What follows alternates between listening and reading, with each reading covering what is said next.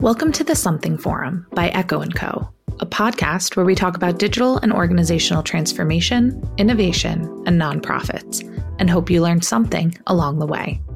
For this series, we're turning the spotlight on our Echo colleagues, featuring a different guest each week.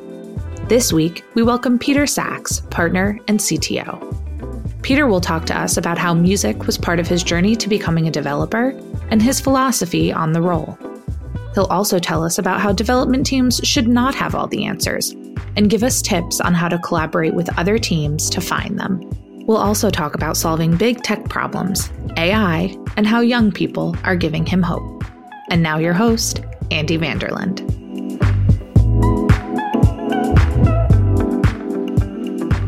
Hi everyone, welcome back to the Something Forum. I'm with Peter Sachs, guy at Echo. Can you introduce yourself to our listeners, Peter? Sure can. Hi, I'm Peter Sachs. I'm a CTO and a partner here at Echo & Company. What do you do? How long have you been with Echo? How did you come about being partner and CTO? Great. I've been here for a long time, and so I'm going to give my best condensed version of the story. So I started as a developer in 2012. Worked as a developer and a tech lead here for a few years. In 2014, Graziella Jackson, our CEO and my partner, joined as a UX director. And it was actually maybe a year or so before we started working together. And when we did, I think one of the things that brought us together was what I think we're going to talk about a little bit today. But I won't get too into it, but just about what it means to be a developer and what it means to try to write a recipe for how something ought to get built. She brought a lot of sophistication. We were still in the era before she came here of sort of generalist project managers who were like liberal arts graduates and had a broad skill set, and did everything from wireframes to account management to project management and everything. And Graziella brought with her the body of UX knowledge from her experience at Navigation Arts and Organic, and just a lot more sophistication. And we found that when we sort of started to dissect her wireframes, there were just a lot more questions that needed to be asked and answered. And I just found it was really my first exposure to all of that. And I just was really, really fascinated by all of it. Anyway, to finish my intro, fast forward a couple years, and she, with a little help from me, had taken over leadership of the company in late 2015, I think. We acquired the company together in 2019.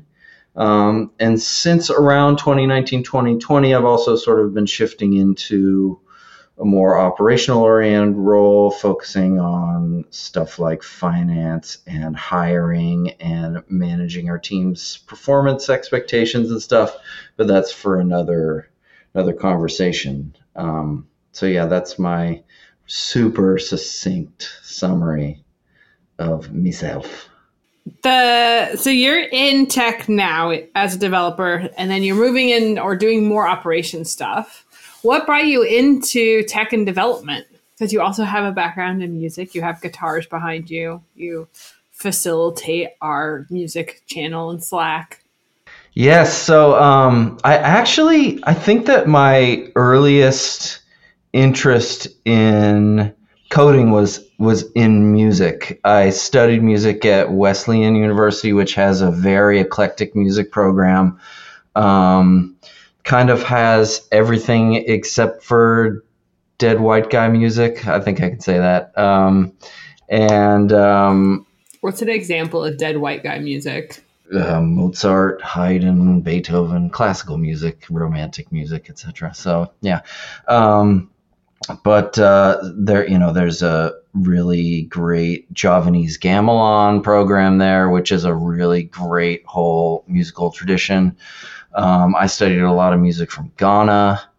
And there's also a lot of experimental music in the tradition of like John Cage for all you deep music nerds out there. But we'll add some links in our show notes. Nice. So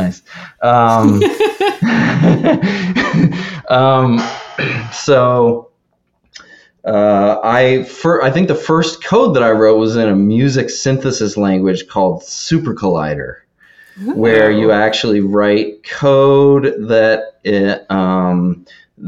calls functions that actually are like oscillators, like sine wave or square wave oscillators, and you put all this stuff together and you can like compose music in a programming language. I think that was my first exposure to it. I graduated as a music major, and I like to think I wasn't surprised that there were no options for making money at all. And I pretty quickly ended up with PHP for Dummies in 2001, to date myself. And, I just got really, really into it. The sort of, people say that music is that there's a lot of overlap with math. And the sort of left, it's very a right-brained activity, but it's also a left-brained activity, and it's sort of writing code sort of tickled this part of my interest that I didn't know I had, I guess. Oh, there's one other thing that I'm just remembering right now. And that was, I took and this is actually a funny classic, like liberal arts class story. I took a class called, I don't even remember what it was called, but the first third of it was reading the book Gödel, Escher, Bach, which is about how those three people are related. And the second third of it was natural deduction proofs, which use Greek letters and are basically computational logic. It's exactly the same. It's conditional statements, and that's that between that and Super Collider, I actually had a really decent like beginning foundation for learning to code later. And then I just did friends' websites and various different kinds of websites, and did like a custom content management system in PHP, and took it from there. Yeah. Wow. I agree. I think a lot of times people are like math and dev and that kind of thing. It's really cool to hear about the music part, bringing in that. I think it might open up possibilities to people, because I exclude myself from dev. So I'm like, I can't do a JavaScript. I just like can't deal with it. But also because I assume like my brain just doesn't work that way. But maybe I've been telling myself the wrong story the whole time. I mean, there's a lot of different ways to engage with code, I think, and I think you're right. I think a lot of people are sort of culturally trained to believe that they that it isn't for them. Of course, there are obviously going to be people that just don't like it, and I think that's okay too. Right. When we were talking earlier in prep for this, you had some really interesting takes on the role developers play and sort of the caricature of them maybe on a team. Can you tell me and our listeners about that? Like, what assumptions do people have about who and how devs interact within the team? Love to. Listener, let me tell you a story. Sorry, I can't. I have to say listener, because that's what Jason Bateman does on Smartless, and so. Great, do it. Yeah, we're here for it. So this kind of goes back to, this was something that Graziella and I talked about when we were getting to know each other and getting to understand our approaches to work. Up until that point, I had seen a lot of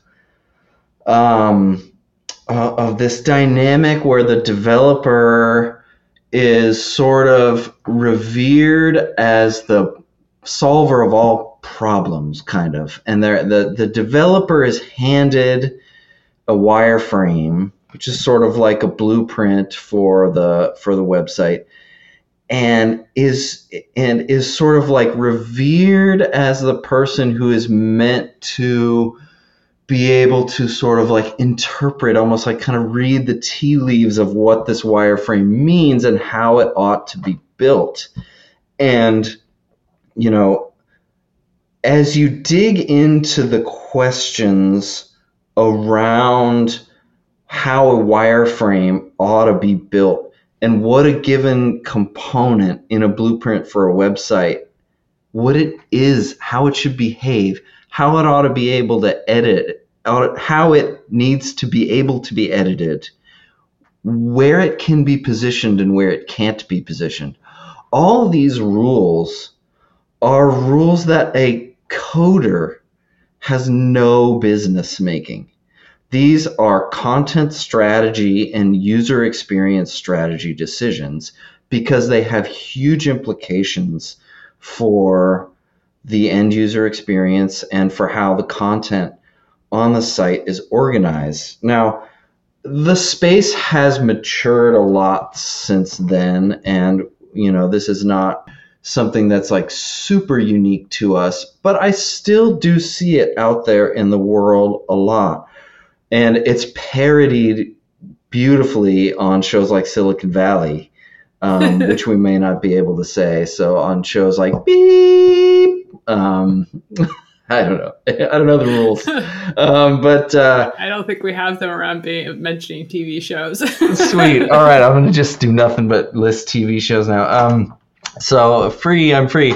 So, but parodied really well on shows like that, where you have, you know, this almost like cowboyistic, I just coined that term, like American individualist kind of, this like almost cultural caricature of this like, you know, sort of masculine problem solver who's like gonna figure it out for you type of thing. And it just really is, you know, in the same way that stereotype is toxic. In other ways, it's toxic for the end process of the site. You know, there are, and I actually, since the last time we spoke about what we were going to talk about, Andy, I looked up a couple of examples of questions that we ask to try to get at these things, but we can get to that whenever it makes sense. So that's sort of my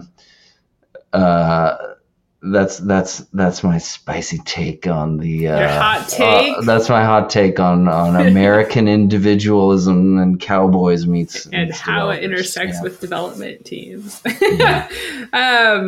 You know, our team doesn't have that vibe. I mean, I'm sure we ask devs a lot, but the devs don't come in, I don't feel like, with this, I can solve all the problems and leave me be so I can just do it. They're really collaborative and they ask questions. Do we have like self-selecting applicants, or is it part of what you look for when you're hiring devs? That's a great question. I think that I deliberately look for this when I'm interviewing developers. Yeah. I don't think that people who pride themselves on making decisions that are outside of their expertise area will be able to be successful here. And that isn't to say that it's impossible for someone to have expertise in UX and in coding. You know, there's a broad skill set that developers can have, from back end to front end to design to UX. And you'll find people out there these days that are really credible UX folks and maybe are also like sort of front end or front of the front end, as they say, developers. Wait, what does front of the front end mean? Oh, okay. So I can't remember who coined this term, but maybe we'll get it in the links. Show notes, I love them, even though I never put them up. But anyway, I love the idea of them. In the abstract.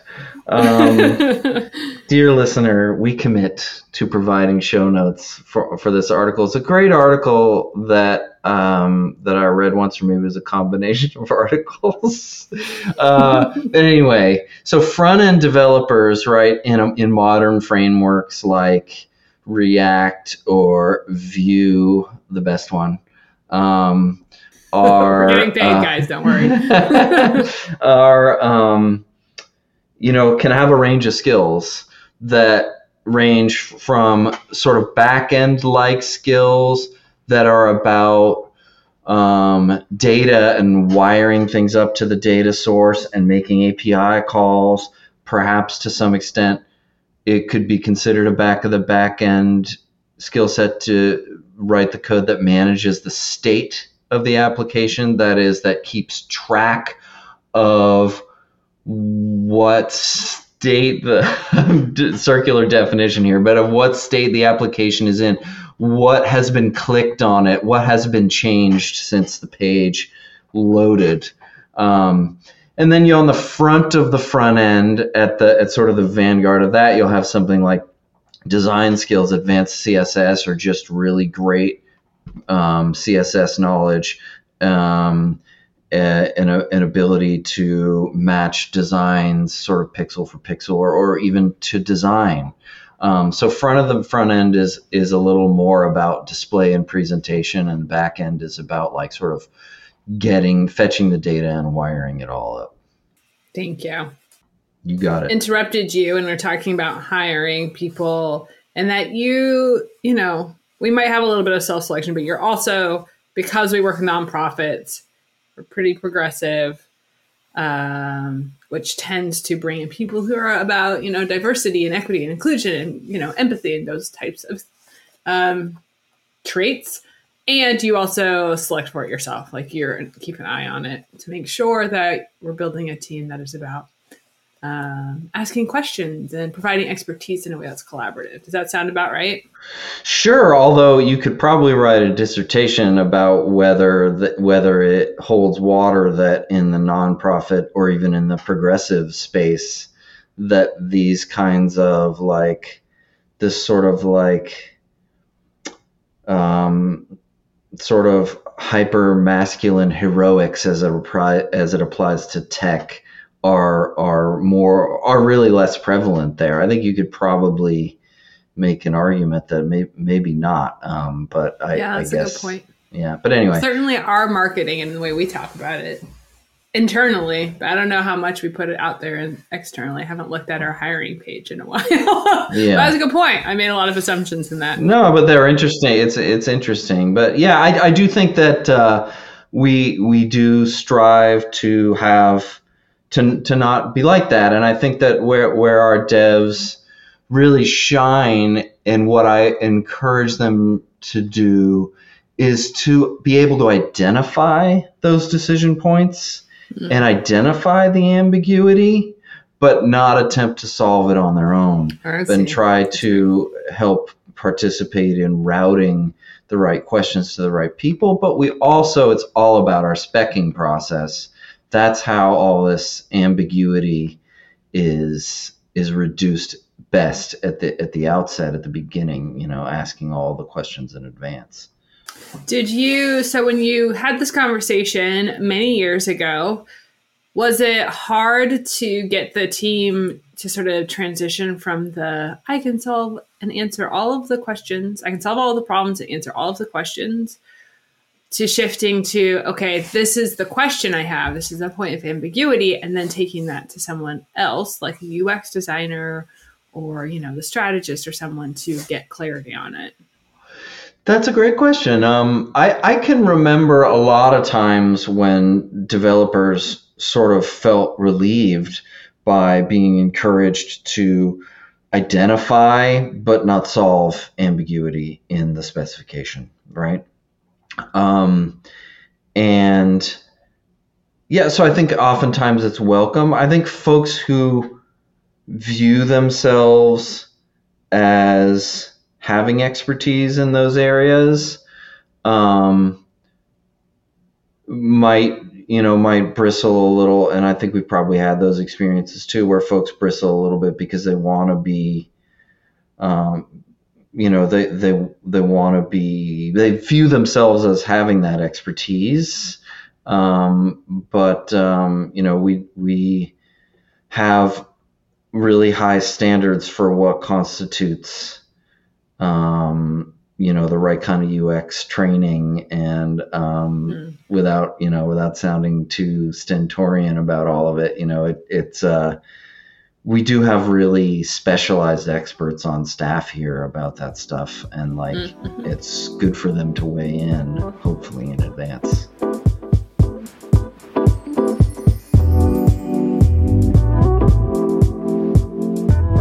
You said that you have worked on what kind of questions you want your devs teams to ask. Can you give us some of those to help identify these decision points and areas of ambiguity? Sure. Yeah, I actually it kind of dovetails with a conversation that you and I have sort of been having on an ongoing basis for years, which is how to provide a framework for how and whether to provide a framework for the language that defines maybe a requirement, or even that defines technical specification.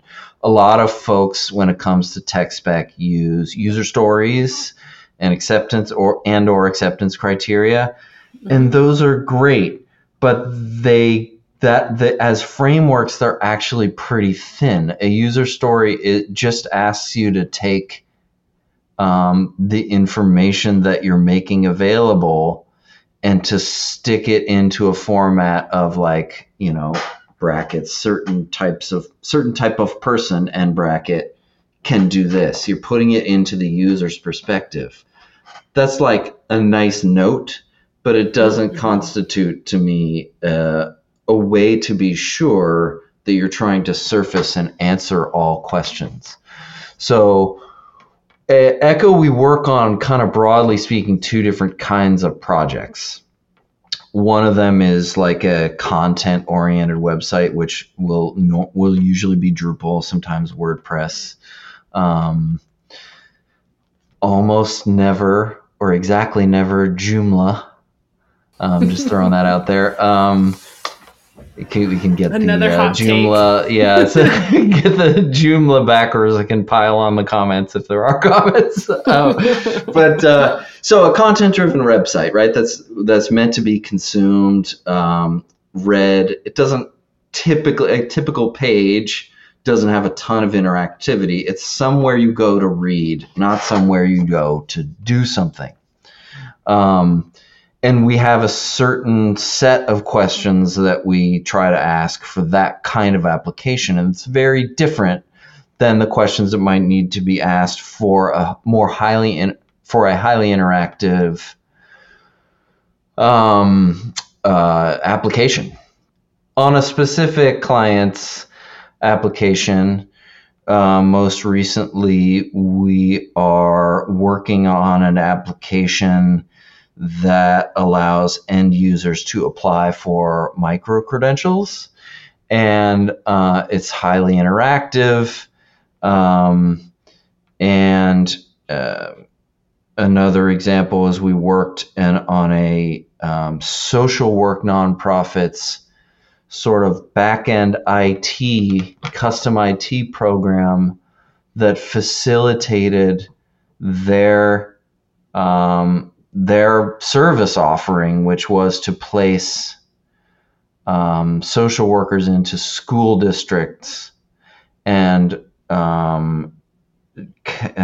gather data about students and use that data to connect the students with pre-existing social safety net programs. So it's like a matchmaking service between students and services that they can benefit from, students in need. Anyway, applications.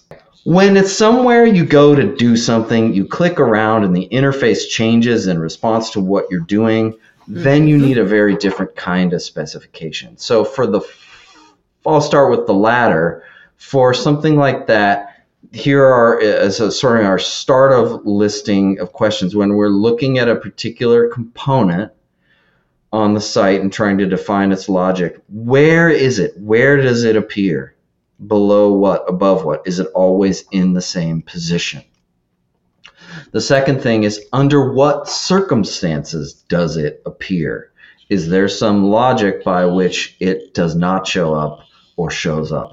So the third question is the initial state. Is the initial state static or dynamic? When it loads, is it the same every time?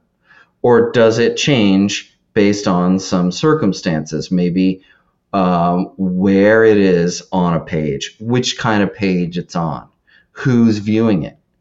And the fourth criteria is the interactive state. Does it change? Does the component's content change based on an end user interacting with it? And that stuff can be expressed in terms of a trigger and the change in these sort of pairs. So those are the things that we focus on when we're looking at defining a component on an interactive application. At the risk of talking forever, I will summarize the ones we use for a content-driven website, which are pretty simple. How is the content stored? We spec in terms of the actual content structures that are available in the CMS we're using. Drupal has nodes and blocks and paragraphs, items, and certain types of things. So where does it live? Where does the content live inside those things? Which little pieces of content are required? Which ones are optional? Can the content be repositioned on the page? That is, can the end user decide the content manager decide where it goes? And the last question is, can pre-existing content be repurposed for this? Or do you have to make a new one when you're putting one on the page? So these may or may not be like the most complete or perfect sets of questions, right? But if all you're doing is user stories and saying, like, as a person reading the website, I can read a headline and some content, it just doesn't do enough to, my favorite word, disambiguate the situation. You don't have the information you need to know what it is you're dealing with, and you're going to end up, to bring it full circle, with a developer chewing on a piece of hay straw, making independent-minded decisions. I thought your favorite word was elucidate. It used to be, until I read the BABOK, the business analysis body of knowledge, and it uses elicit. And I think I was just making up elucidate. But elucidate is a great word. It is. You excel at making long words. In my executive feedback, I was told that, and not so many words. I'm working on trying not to. I swear I don't do it to be pretentious, but I don't expect to be believed. There's always a time and a place for long combo words. Sure, like German. I think you're right. Like, user stories don't provide, to me, those aren't specs. Those are something else. They're user stories, right? They might provide like what the goal is for the user, very specific goal, not like high level objectives. Like, they are trying to register for the thing. But the specs need to say, like, when they click the button changes colors and it goes here, and that never changes, or that always changes. And like, it's I can't think of it, like where it changes colors every time you load the page. Sure. I don't know. Yeah, like a random color display. Randomizer for the button color. Yes. Awesome design, everybody. We should definitely. Might be red, might be green. Who knows what it means? But I take your point. I do take your point. Yeah. So I think that's really helpful, because user stories aren't specs. Well, I have seen them used as such recently by other. We'll say by other organizations where that's like sort of really the only guideline, the only sort of framework for how a technical lead is expected to sort of know what information to provide. And I really do think it's insufficient. Yeah. Have you seen it working well in that type of situation? No, No, you haven't. I've seen it be a disaster. I'm wondering if it works better for teams that are really specifically focused on one product, perhaps, and they know it very well. So like the branding, all of that, I don't know, whatever. Well, I don't want to say that the use of user stories automatically means that that spec is bad. Yeah. It's just as a sort of imperative to a tech lead or a lead analyst or whoever is sort of like parsing the wireframes to try to determine what is really there and how it changes. As a framework for that person, it's just very thin. And so you can have great specs that are written in the form of user stories or in the form of acceptance criteria, which I can't remember off the top of my head what that sort of like Mad Lib is for good acceptance criteria. But, they don't prevent good spec, but they alone are often taken to mean that as long as it's in this framework, you've done a good job, and it's just not. Right, which is not true. No. Before I switch over to our sort of rapid response podcast episodes, is there anything else you want to add to this idea of developers, being a more collaborative role and identifying ambiguity and seeking out support and answers from their team? Or we cover every thought you've ever had on the subject? Yes, I've never had another thought. I guess I'll just reemphasize that like it ought to happen upstream. Like there shouldn't be any ambiguity. There's no reason for there to be ambiguity when it gets to a developer. Like it ought not to be this process where a developer is sort of like tasked with finding the ambiguity. Like you can dig deep enough to eliminate ambiguity from tickets, at least that are underneath a threshold of complexity. When something gets super complex on a more interactive application, stuff is going to come up.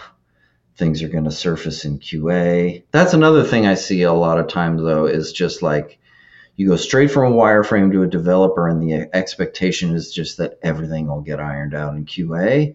And then you're setting yourself up for a nightmare triage process where there's I scowled hardcore.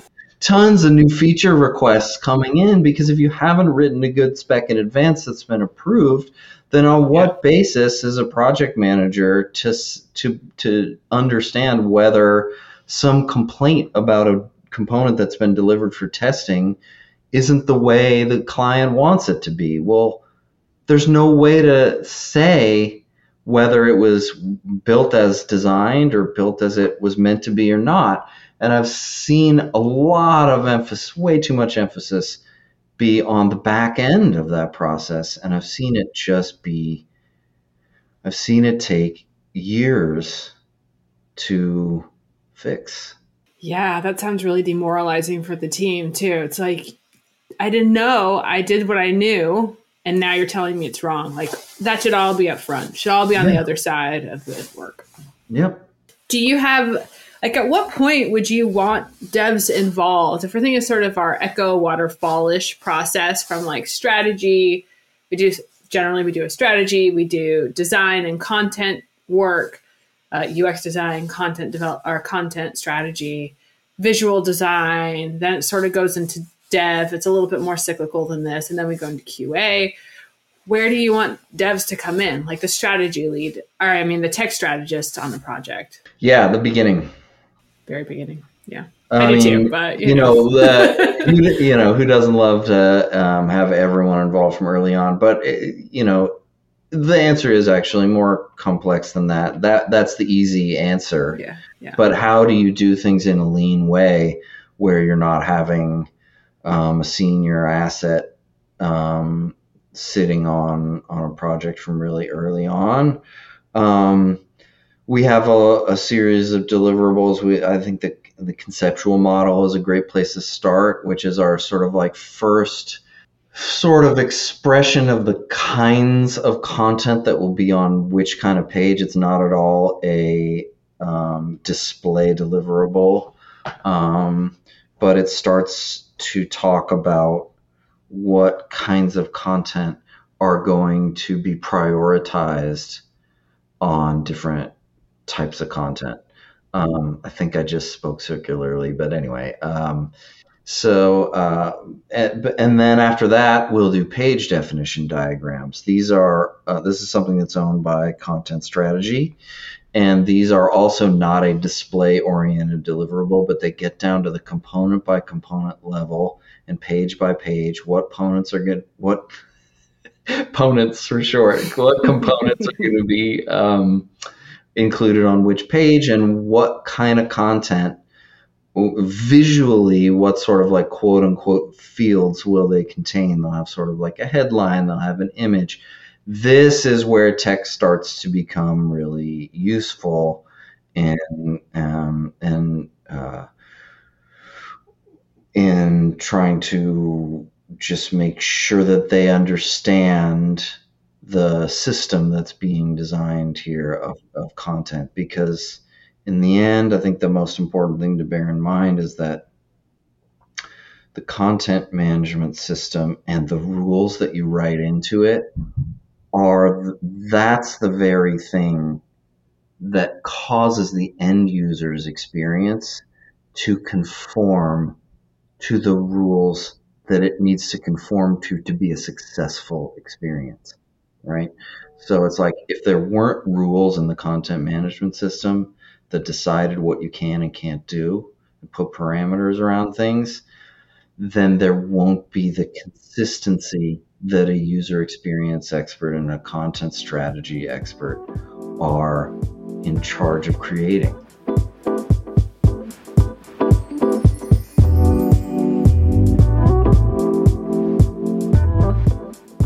Okay, in our last 10-ish minutes, a little less, we're going to do the rapid answer. I don't want to say fire, but anyway, I'm going to ask you a question. We're going to go through the like episode. A theme song. This section needs like a pew pew pew pew. Rapid. We did it. I say it can't be rapid fire though. It has to be like a decolonized, like no war rapid candy sharing. Rapid candy sharing. Glitter explosion. Glitter ball. Glitter sparkles. Anyway, so we do 4 episodes. Usually, we're just going to do them really quick with you. The first one is our break room chat.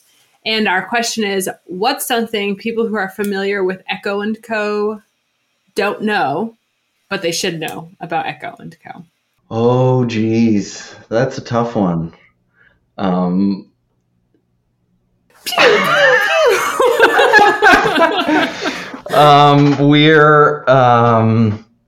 I think that we're pretty fun loving. We're a pretty fun bunch. And I know that we actually have done some brand research, and I feel like I have a better understanding now of how we're landing, which is like we're very, very thorough, and we are kind of like we're just very, very thorough, and and we're also a really, we are a fun bunch, and I think that that's a nice balance. That's a good point. We come off as quite serious, but we also do love fun. It can be silly. Okay, our pop quiz, thoughts of a specific thing. Okay. How do we develop the next truly great thing? These are hard. I picked hard ones. How do we develop the next truly great thing? Yeah. Oh, man. Yeah, I out myself as a bit of a pessimist in some ways, and it's easier for me to think about solving problems than it is to think about creating new awesome stuff, which fits as like a technical person. That sort of fits. But it was a question: how do we develop? How do we know what the next big thing what the next great thing is? But if you want to solve a problem, what problem do you want to solve, and how might you? Oh, geez. All right. So AI. This is gonna get dark real fast, but okay. So flooding the zone with shit is like in the sort of fascist playbook, right? And AI, before AI becomes sentient and like says hello to us and wants to eat us for breakfast, before that happens, and I did read The Singularity is Near when I was 22, and I did think it was super fascinating. But what's going to happen first is that the zone is going to get flooded with shit in a way that we can't even begin to understand right now. And what that means when they say flood the zone with shit is just like fill the social media and like all the informational spaces with so much BS that there's not time to even separate the wheat from the chaff or even say anything about anything because it's coming so fast and furious. Yeah, and the pace of that has already, without AI, gotten to a point where society cannot bear it. And it's going to be about 1,000x in about a year. And how might we solve that? I think we just need a really different outlook on what it means for content to be moderated. When it comes to free speech, I personally am very much on the side of the freedom for a platform to moderate content. And I think that we just really need to take a real hard look at what kind of an information space we want in the world. I said we were fun, though. That's okay. I'll end with a book rec. I read this years ago. The Ancillary Justice is a book in the series. I can't remember the name of the series. But it's AI, like walking around. It's very cool. And it's maybe a little bit less pessimistic. But it's like, 1,000 years from now. So we have to go through the shit before we get there. Certainly going to do that. I want to have a conversation about the AI stuff. Maybe we'll do another episode because it's really a question I have about I think we need to slow down, but how do we and still innovate in this space? Because people aren't going to stop. No. So I don't know. That's stuff for a future time. There's a metaphor for that's been around a while called Pandora's box, and or putting toothpaste back in the tube, which is a little newer, but it's it's not going back. Yeah, but we kept hope in the jar. Pandora's jar kept hope, so that's good. Oh, you'll have to fill me in on the extended version of that metaphor. I guess I'm using it lazily. I mean, I didn't know about that part. All the despair, all the bad stuff, but we also kept hope. Yeah. Okay, why can't we just? What's your favorite or uncomfortable question you hear or gets asked of you? I'm sort of on the tip of my mind. The best question to hear, I'll have to probably arrive at it as I speak to think here, but what's really rewarding is when a client gets to a point where they are ready to take a look at the pace of their production of content and how they're using their website and how they're using digital, and they're sort of ready. They get to this point where they're ready to take a step back and say, you know what?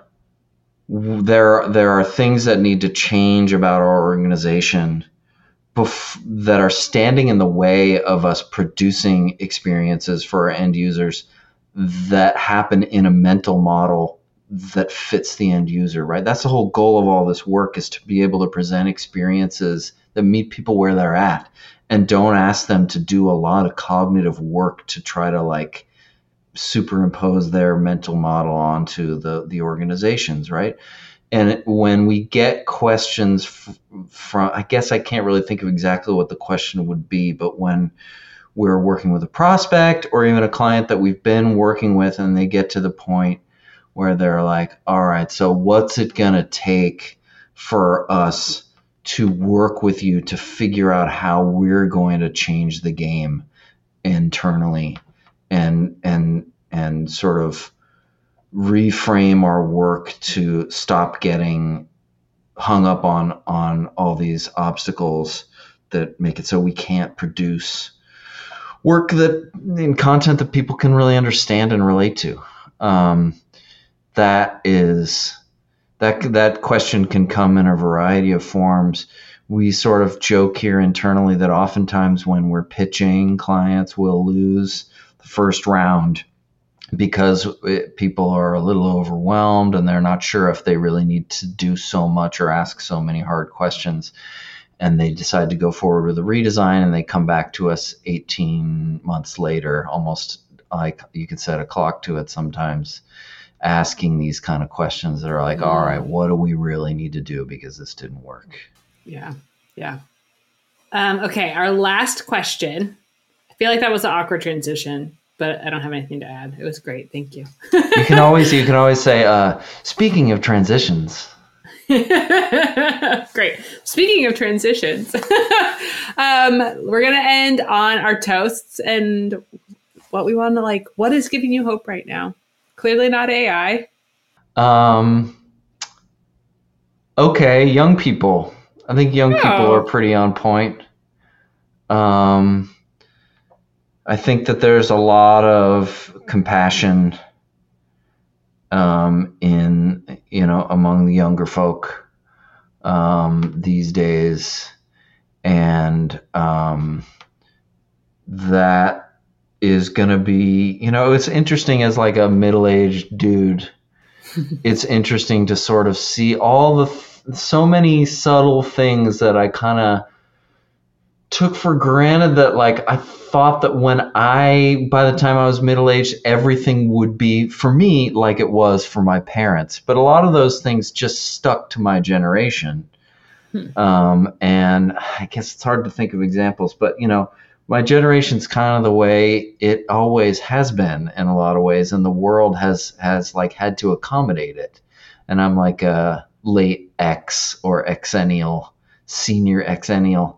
I'm in the middle one, the weird 3-year 77 to 80 nano generation. But anyway, but I think that the values that a lot of the kids have these days, it's giving hope.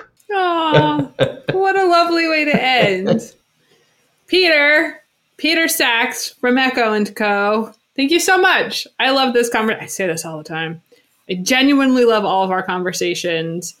You and I chat about random stuff for years, and it's great. Yeah. I love how we just sort of dig in and refuse to let things go and really understand or explore the possibilities of whatever topic. They've been broad, and I'm glad to bring this to our listeners because it's really, really fun. Always super fun. And thank you for all the work you're doing on this podcast. You're such an awesome host, and it's so cool to see this be something that I actually, can relate to and listen to. It's so cool. Oh, thank you.